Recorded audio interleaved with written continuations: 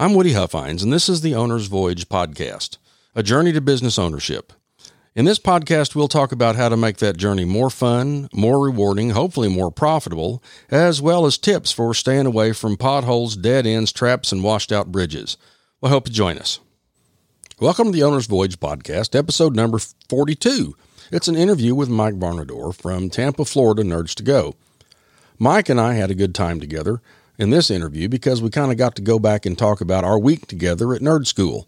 We bought our franchises about the same time, and we went to Nerds training at the same week. So we spent a week together a year and a half ago, and it was really good to get back in touch with Mike and talk about how he's doing and what he's doing.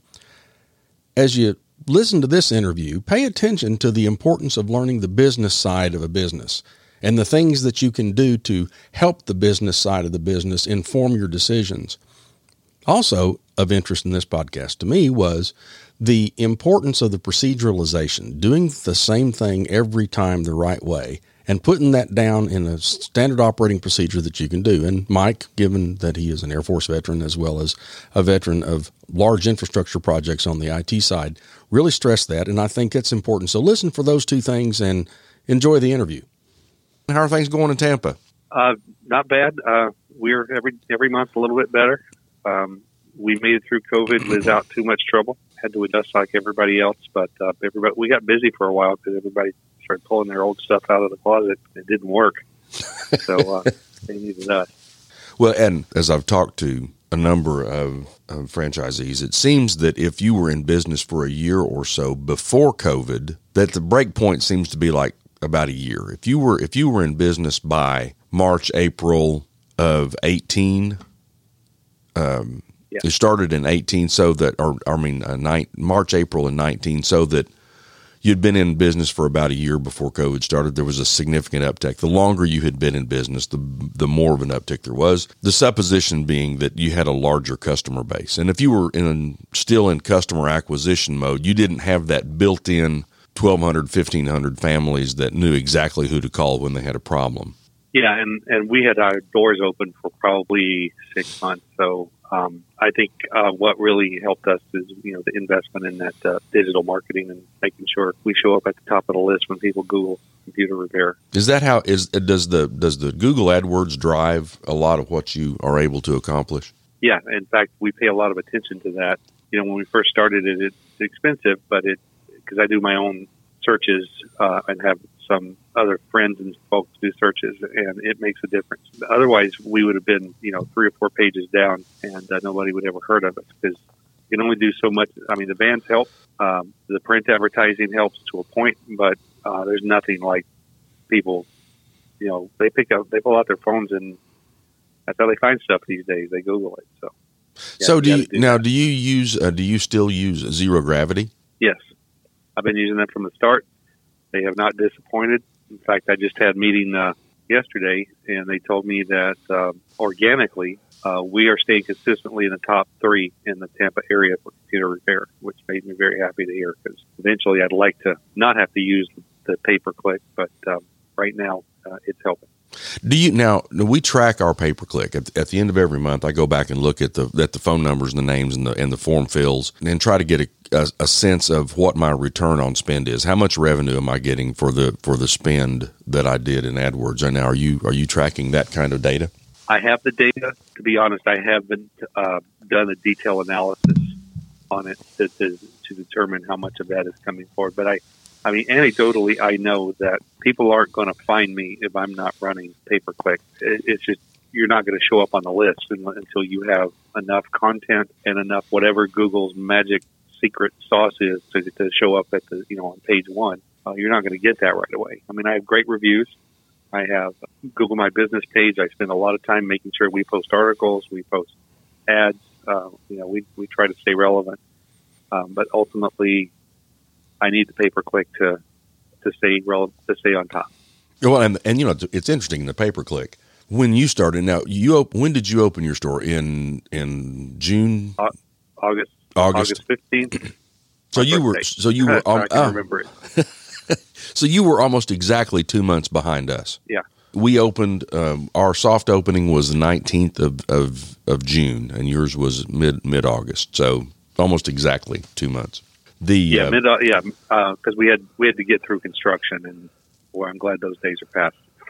That was fun. We'll talk about that. But one of the things, we used zero gravity at the beginning, and Zero Gravity did something, and it's long, water under the bridge, long time ago, but they ticked me off, and I started looking for a local AdWords person. It was interesting that the difference that Zero Gravity has made is working with Google to allow the computer repair AdWord, because all the people that I talked to would say, "Oh, well, I can't do computer repair," and boy, that Zero Gravity has worked that out with AdWords has made a huge difference. When we first started this, they were telling us that Google was blocking that. And I even went to some other people that were kind of like giving seminars on how to do service SEO. And they were saying you can't do computer repair because Google blocks it for whatever. But they figured out how to do it. And boy, that has been tremendously helpful. Well, they worked with Google. The problem that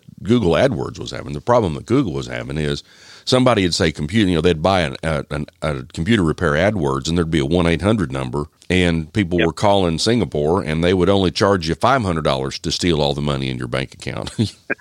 Yeah, well, they're entrepreneurs. Yeah, exactly. Well, it's offering the extra value. After you charge someone's credit card $500, it's that extra step of taking their retirement as well.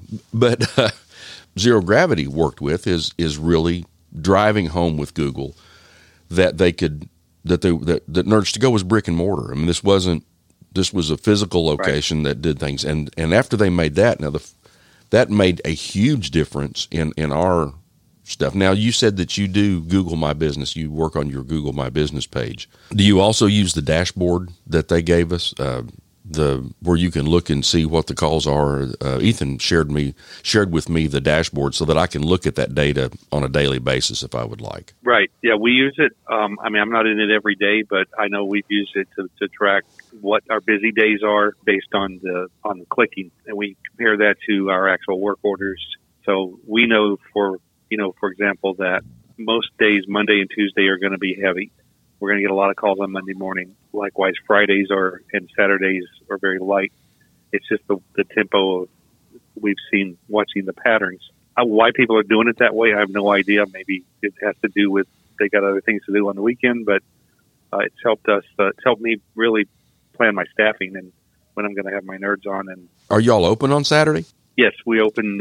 We've been open 10 to 4 on Saturday since we started. Usually, I have customer specialists that work the counter, and usually just me in the store. That's the day that I can catch up on all my paperwork most of the time. If we have some simple stuff in the lab to do, I'll do it myself, like operating system reinstalls or things like that. Well, and your background is certainly heavy IT. 36 years. Heavy IT, heavy, not just IT, but heavy IT planning, infrastructure. Say a little bit more about that. Talk a little bit about your career.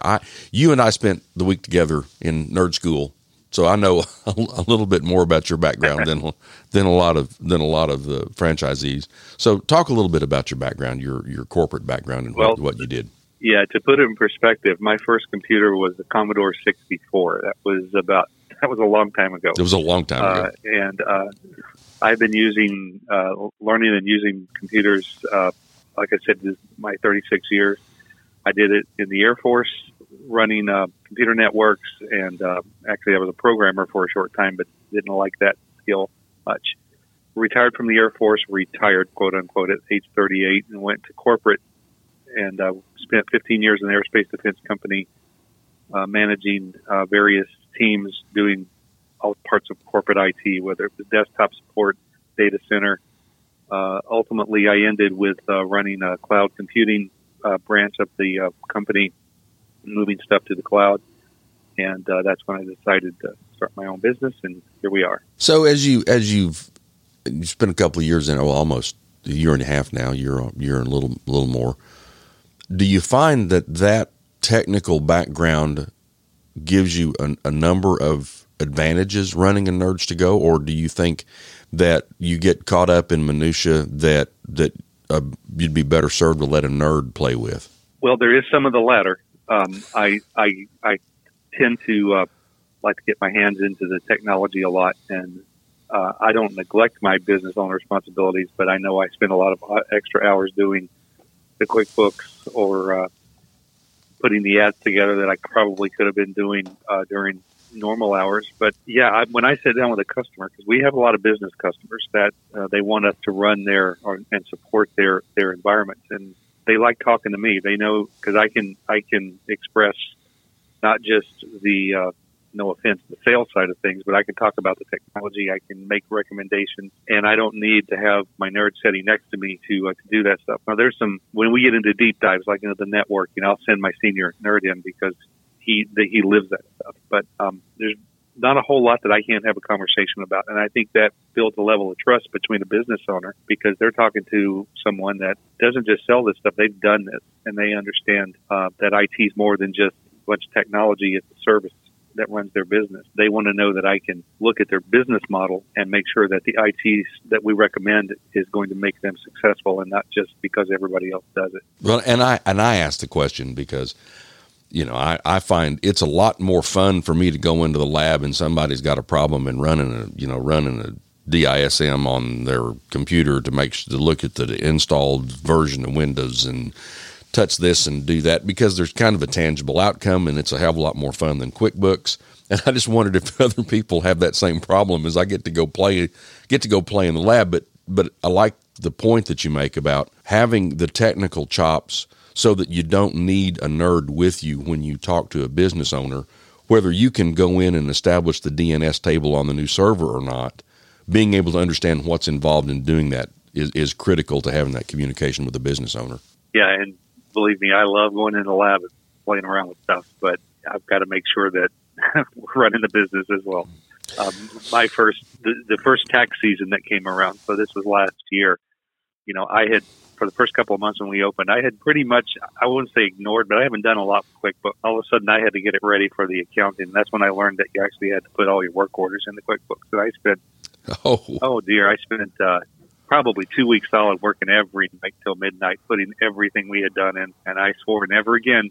So now I keep it every day. I make sure everything's in there and up to date. That was something I did not prepare for well, was the business side of running the business. Well, and it's funny. I mean, my undergrad is accounting. Graduate degrees are computer stuff, but undergrad's accounting. And so I knew to go export the invoices out of Service CEO into QuickBooks. I got that part. The memo that I missed is that you needed to do the same thing with the payments. Oh my gosh, I can't tell you how many hours I spent trying to figure out matching up payments, and oh man. So for me it was, I got that. Wait a minute, what? What? So and then you can't, you got payments have to be on the same date. You've got multiple payments. They got to be, it was just a nightmare to get all that straight. Yeah. I ended up with a disease over it. I call it Service CEO induced Tourette's. I hear you. So you said that you weren't as prepared for running the business or doing the business part. Talk a little bit more about that. What were the surprises for you there? One of the advantages of being in corporate IT and the military for so long is everybody else runs the business. You just get to focus on being the IT guy. And of course I knew the fundamentals of a business. You got expenses and revenue, and you got to balance the books, but I had never did it. Certainly not to the level of a real business owner. So, I have learned over the last year and a half how to do this, really by making so many mistakes that ultimately the only way you're going to learn is to keep making those mistakes until you figure it out. It is a lot more to running this business than just fixing computers. It's almost like it's a whole business. It really is. And we haven't even talked about dealing with the customer complaints, which, they happen all the time. Well, and I told somebody else, there's one of my analysts, when we were doing I was managing a data warehousing function, that she had a sign in her office that said, "I can explain it to you, but I can't understand it for you." And I want that on a t-shirt some days. Most of the customer issues I deal with are, an expectation thing. They think that something's going to be simple. We find that, that it's not, that it's going to require more labor or more parts than because symptoms present themselves as a possible problem. But then when you do the analysis, you find out that there's something bigger wrong with it. And then you have to break that news to the customer, and now they're like, well, I might as well just buy a new computer at this point. Fortunately, that's probably the best case. So we kind of get it's the double-edged sword. We set the expectation that we fix the hard stuff, and we do. There are a lot more successes than failures on that. But unless you're going to micro solder a motherboard, there's only so much you can do for a computer that has water damage or board damage, and unfortunately, we have to break that news to them. Well, and that's computers, the break fix model, and I think then we'll talk a little bit about moving business to business or the business to business piece. But in the break fix model, that seems to be a recurring thematic element for us. Is that by the time I order the screen and get the screen in and put the screen in, and this is going to be a $250 trip on your laptop, right? And then they went out and bought a $200 Chromebook, and it's not worth it. Yeah, right. Get another Chromebook. Well, and even somebody that's it's somebody that's looking. They got an i5 and maybe they got an SSD, and they're looking at I can get a new computer for $500. Do I really want to put $250 in this one when I can get a new one for $500? And that's one of the things that we've done a lot of, is just to tell people straight up, I'm about to charge you $59 to tell you that it is not economical to repair this computer. So maybe the diagnostic fee. Yeah. So maybe what we need to do is let's find you a new computer and just plan on moving data, because I really don't want to charge you $59 to tell you that you shouldn't repair the computer. That's just not fair. Now, one area that we've been very successful in, and maybe you have too, I know it's come up on a few calls, is we've been able, when the computer's not damaged, just slow, the solid state drives have changed the industry. I mean, we have taken dogs in that just take forever to boot, put a solid state drive in them, and they just boot right up. And customers love it because they don't have to go buy a new one if they don't want to. They can spend, we do our solid state drives, labor and drives in what we call a bundle. And we charge one flat rate. We'll put the new drive in. We will transfer data. Obviously, we got to reinstall the OS. We'll transfer data, all that for a flat rate. It's probably been our biggest seller. And that's what we did. It takes an old computer, run like new. That's one of the things that we did for a long time. Is a $250 for $250. Okay. We put a 250 gigabyte SSD in, moved the data for $250. And customers I like that 250 for 250. Yeah. Customers were just blown away. Now it's to the point that we almost have a standing order on 501 terabyte SSD drives from Amazon. It was because I find myself every week ordering a new batch. I can't keep them in. If you come in, you're gonna get an SSD. You're gonna that has been a way to really fundamentally change the way people's computers behave for them. Yeah, we used to do that PC tune-up, which was just defragment the drive and stuff. And I've told my team, we're not doing that anymore. Our PC tune-up is now, we're putting an SSD in because that's going to do everything they want. And the SSD prices for really solid drives have just plummeted in the last year and a half. They have. This technology is changing. It's a game changer. I mean, boy, where were these things 5 years ago? Or 10 years ago? That would have been blessing. But yeah, it's like you look at this technology now and you go, well, why didn't they do that all along? It was that easy. They did 5 years ago. They did have them, and 5 years ago, a 1 terabyte SSD was $8,000. So, how much of your business now is in terms of either let's ask it both ways. What percentage headcount of your customers or business, and then what percentage revenue of your customers or business? Let's see. Well, we clearly do more, still do more consumer than business. So I have, as far as steady service contracts, right now I have 8 that have contracts that range anywhere from the $199 up to the top one, not the managed services, but the level tier 3. Probably have 8. Yeah, I have 8. I've had a total of 10 or 11 over time. I've had a couple of them drop off and a couple of them join. And then we have businesses that call us all the time to go out and fix a problem, but they don't do service contracts. So I'm saying, I don't have it in front of me, but I'm saying we're probably 30 to 40% business and the rest consumer. Yeah, but we market that way. Most, we've probably 30-40% of our revenue or business, but no more than 5 or 6% of the customer count. The tickets, the tickets are spending a lot more. The tickets that we do for business. I mean, it's fix these 10 computers, not fix this one. So, are you excited about the concept of the Fast Signs and moving more to a B2B model for Nerds to Go? I am. I like the fact that Fast Sign's been doing franchising and doing business very successfully, and I want that knowledge and concept to come into Nerds to Go. I mean, you and I both probably got into Nerds to Go not because they had thousands of stores, but because they had less than 30, because we wanted to be on that ground floor, but we don't want to stay there. We want this thing to take off. That's what I told somebody today. I got on the elevator. Can somebody mash the button? That is, I mean, you see a concept, you see an idea, and if it's done right, that thing's going to be, it's going to be awesome. And you want to be there before you want to buy the stock before it's Apple. Exactly. And, so I want Fast Signs' business model to make that happen. So whatever they tell us to do, I'm looking forward to it. I want to do it. Did you listen to the interview that I had with Catherine Monson? Not yet. No, I haven't. It was brilliantly done, if I do say so myself. No, Catherine was just fascinating, and it was so much fun to listen to her and to hear her passion, and to hear the strategic objectives that she has. It's very energizing. It made me feel great to be involved with someone that has the energy and the passion that she does. That's what I'm waiting on.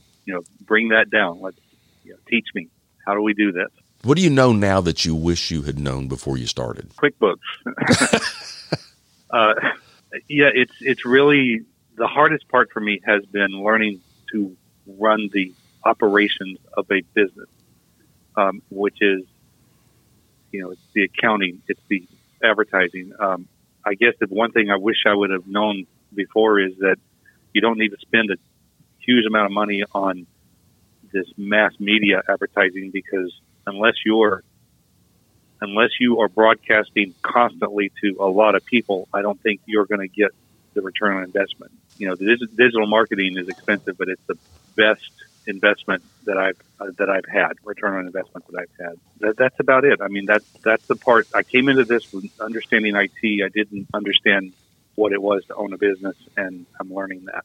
It's kind of interesting to talk to owners, because we have owners that were, sales guys or marketing guys or business guys that are coming up the curve and learning enough of the IT to speak intelligently to their business clients about what it is that they're going to do for them. And then you got us, the people who were all in IT, that are now trying to figure out the business piece of it and because everything I knew about marketing before I got into Nerds to Go, you could have written on the head of a pen with a magic marker. It's funny because I was in corporate. I remember I used to make jokes and fun of the business managers because they didn't really understand what I did. Yeah, making fun of the marketing people. Yeah. So now I'm getting the rewards of that. It's not paying attention when I should have. What's been your biggest surprise? Yeah, I figured I got sued the other day, no, I didn't get sued. I'm preparing for a lawsuit, but that's probably the biggest one, and it's over stuff that you can't. We didn't do anything wrong. It's customers that I guess have a chip on their shoulder or something sometimes, and they think they've been wronged. I mean, when I started this, I said, ultimately, no matter what else happens, I want to do this because I want to have fun. I want to go into a workplace where everybody's laughing, they're serious, but they're doing, it's not corporate. I don't want to be corporate anymore. Sometimes this job can get heavy with customers, and you got to deal with that.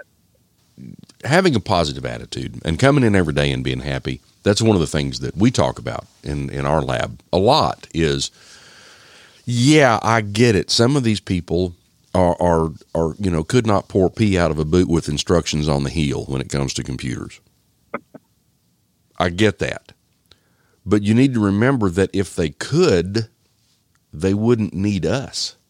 Yeah, it's that old thing is you're not paying you're paying the plumber $1,000 for an hour of work, but $100 of that is for the work, and the rest is for the years that they spent learning how to do what they do. And that's it. Then that's another struggle that I have with the nerds. David Coella talked a lot about the nerds that work for donuts, and that's true. And it's getting the idea across as you train your nerds that this is not about how much you would pay for this service. This is about how much it's worth to this person. The customer, what it's worth to the customer is how you establish a price, not what it cost, not what you would pay for it, because a nerd, oh my God, this computer's way broken. I get to spend 3 hours on YouTube watching videos about how to fix it. Half of them would pay you to do that, but to try to articulate that has to have value to the customer, and that number has to be for their knowledge is sometimes a bit of a challenge. Very much so, particularly when I have one nerd who's very good at solving problems, but he is a dog with a bone, and he will spend hours trying to fix something, and then I'm charging a 1 hour rate, and I tell them, guys, why are you taking this graphics? Why are you taking this graphics card apart? Well, smell of it. It's obviously burned up. Okay, done. We don't have to go find the chip that burned up. It smells bad. It's burned. Drive on. Well, yeah, but I want to see which one it was. Stop it. Take it home. Do it at home. See, we have the same. We've hired the same people. In that vein, what did you think was going to be really difficult that turned out to be easy? Wow. I'll get back with you on that, because everything here, we do the hard stuff. So, no, I honestly can't think of, there's stuff that's routine that we do every day. So it's not something that I worry about. Then there's the stuff that scares the heck out of me, because, if we break something in the process trying to fix it, it's going to cost me money rather than making money. So, but, Woody, honestly, I haven't had anything yet come up that I thought was easy in this business. It's just everything is a challenge. Then let's go the other way. What did you think was going to be really easy that turned out to be really hard? Here we go. So, my first big challenge was, I thought, okay, I've got a team full of IT people. They've been doing this forever. I've got a customer specialist. We're going to get stuff in. We're going to fix it. We're going to charge for it. And, in 6 months, we're going to be in the black and just roll it. And no, it doesn't work that way. First of all, smart IT people, you got to teach process.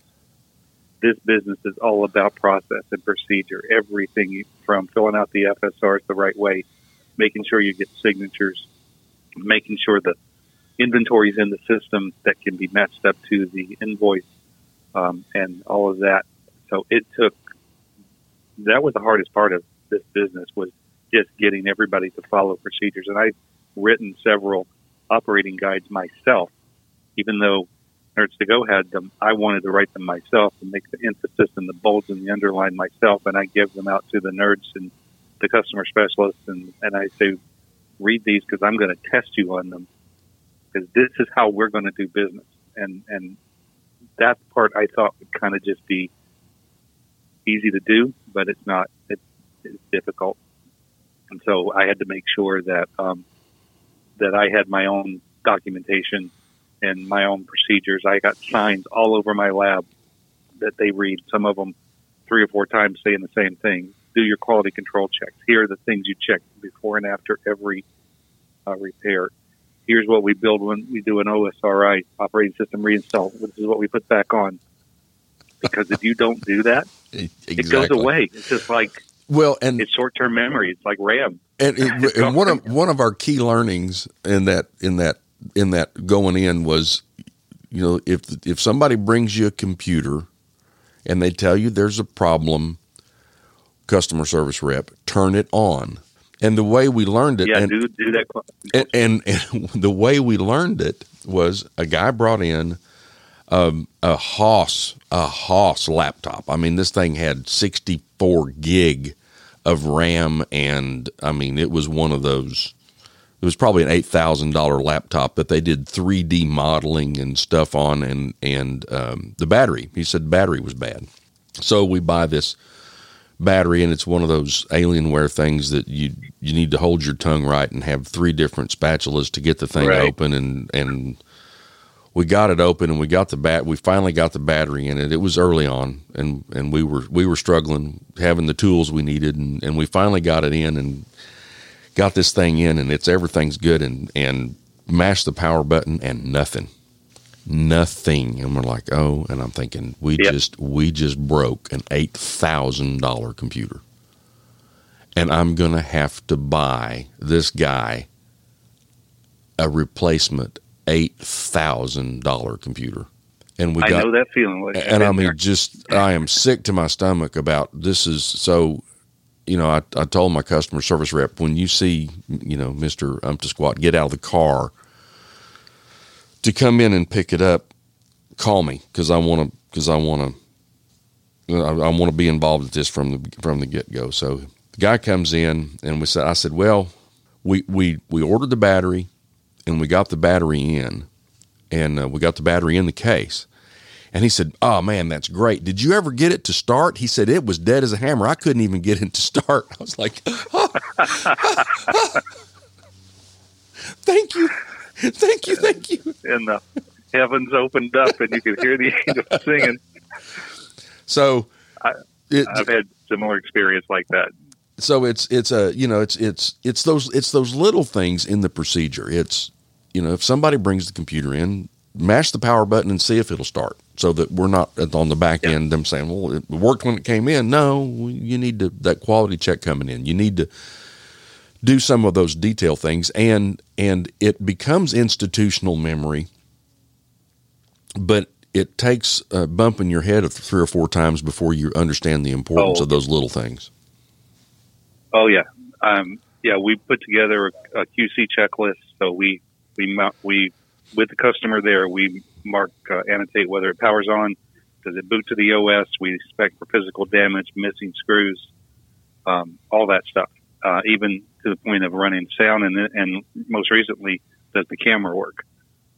Because we want to know what works before we start working on it, so when we're done and we check all that stuff again, we can compare that. And that's been a big help in both customer satisfaction as well as my own heart rate, is know what the heck you got before you start opening it up, know what you're dealing with, and then start your repair. Now, if something's dead, we get a lot of computers that it's dead, and I'll tell the customer, we have no idea if this thing is going to start again. We don't know if the hard drive works. We know nothing, because before we can't get power, nothing else really matters, and they understand that. But now we're both going in with that understanding, and we're a lot more confident and a lot more calmer when we're working on stuff, because we've set that expectation up front. And how many power ports? That's a lot with phones too. How many power ports do you do on computers? Because people want to sit on their bed with the computer plugged in. Yeah, we do a lot of charge ports. We do a lot of screens where people roll over on their laptop, I guess, and crack the glass. One college student, she had it under her pillow, and I guess she put her knee on her pillow and heard a snap. There we go. Now, how much Mac business do you guys do? How much Macintosh, Apple? Oh, Mac. I thought you said Mac. We do a lot. I'm surprised, actually, how much we do, both on the operating system level and, in a lot of cases, the hardware. For a while, it was almost like an epidemic. We were getting MacBook Pros coming in with broken screens. I mean, we're talking every week somebody was bringing one in. I'm like, what in the world? Is it a war on MacBooks out there? And unfortunately, those things, you can't just replace the screen. You got to replace the entire lid. And you're talking an $900 parts and labor repair, but they were paying it because it's $2,500, $3,000 computer, and they were paying it. iMacs are terrible because these screens to get them off. It's adhesive, and you've got to be careful or you'll break them. And people want hard drive upgrades, so you got to pull those screens off to get to the hard drive. But we do a lot of Macs, and I've gotten used to it. I've got one guy who's really become self-taught Mac expert on the OS, and he's done reinstalls and upgrades and troubleshooting, data transfers, all kinds of. Now you do the Mac stuff. I guess the bigger question is how much of the Mac stuff is profitable, because since Macintosh won't sell you parts and you're buying aftermarket parts, and you got to mark them up so that you can recover from the ones that you have to warranty, because if you put a board in and then in a week it's dead, you're going to have to put another board in. Do you find that the Macintosh stuff is profitable?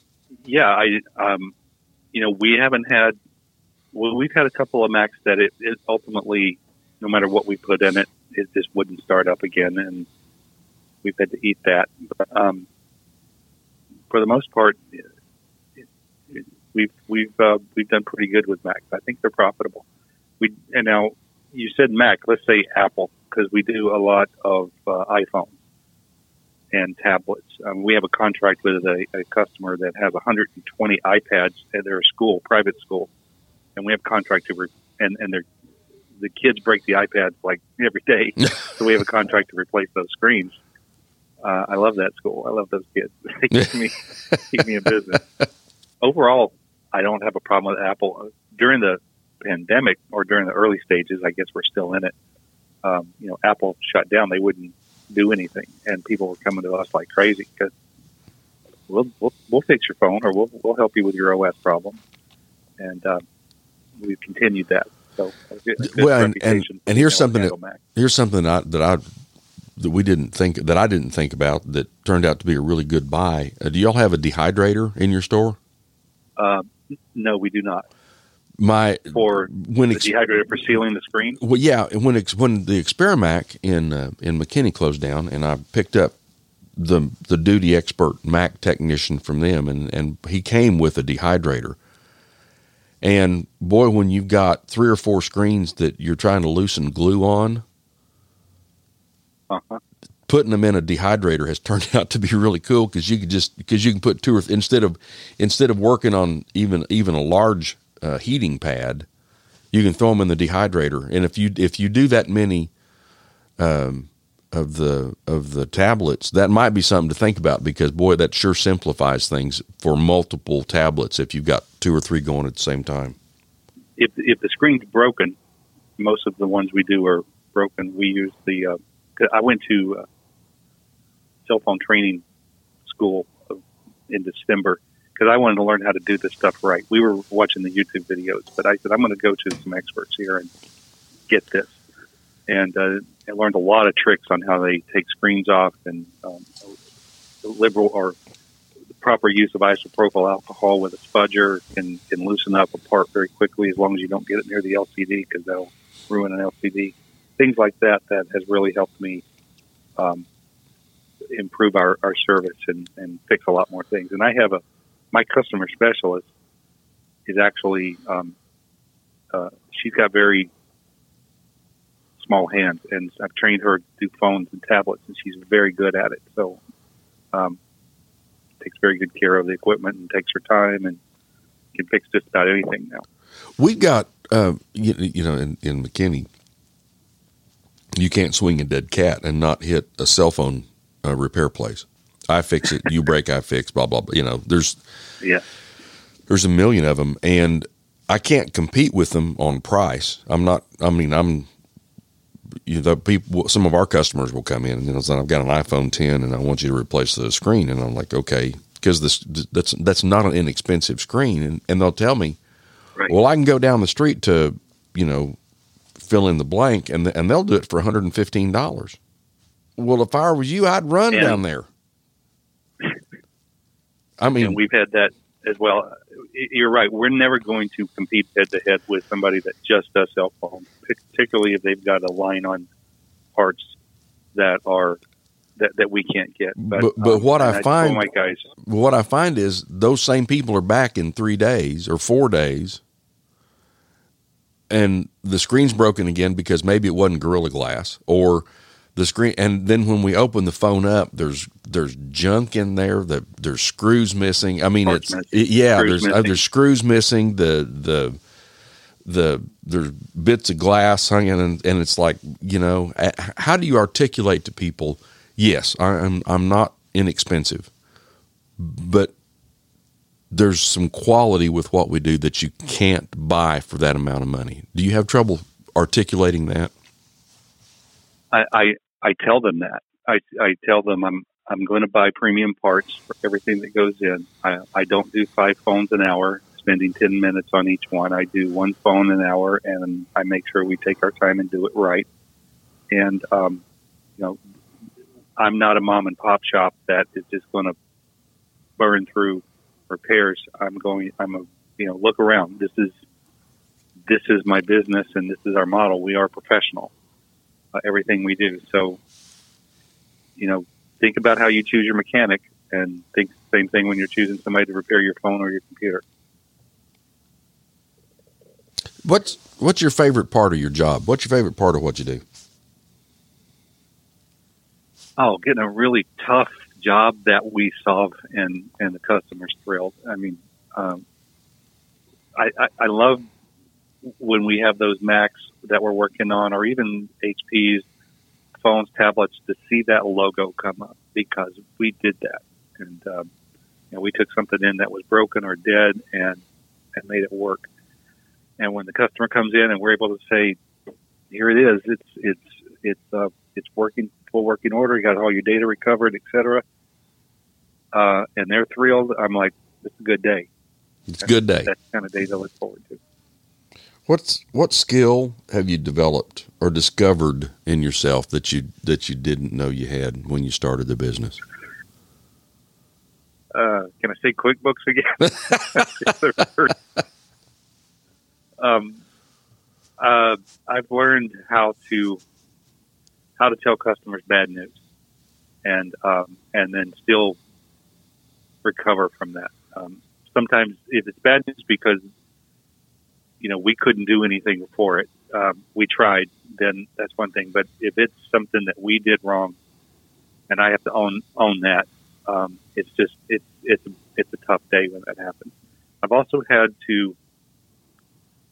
I think some of the hardest parts of this job for me is sometimes I gotta be the boss instead of one of the team members, and I can't go out and have lunch with everybody and joke around.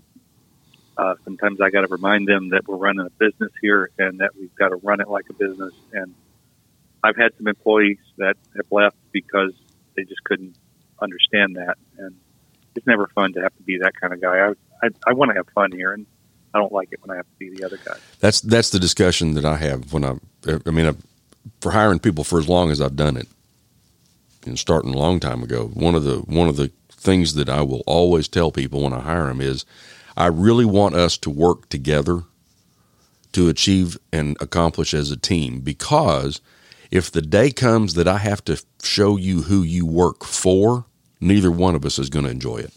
Yeah, absolutely. My first nerd was incredibly talented, could fix just about anything, but he could never learn how to follow a procedure. And it just came to a point where I said, I got to make a decision here. He's no longer with us. So what are the 1, 2, 3 things that you'd tell someone before the podcast is the owner's voyage. Before you start if you had somebody who was about to start their owner's voyage, what are the 1 or 2, 3 things you'd tell them before they got started? Okay. Well, not to keep repeating myself, but number 1, learn how to use QuickBooks. Learn how to do the business side of what you're doing, and don't ignore that. Know what it means to when you buy stuff, what you have to do with it in inventory, and just learn that process. If you do nothing else before you open your door, spend 30 days just doing mock sales and learn how all that works. Spend a tremendous amount of extra time picking as best as you can, because nobody has a crystal ball, but pick the right people, the right team up front, because the people that work for you will make you successful or will make you fail. And I was fortunate in who was my customer specialist is now my salesperson, has more of a passion sometimes than I do for making sure we do things right. And, I couldn't buy that. That was luck. And I guess number 3, have fun. Do this to have fun. If you're doing this to be rich, that's great. But if you're not having fun, then don't bother. Go find something else.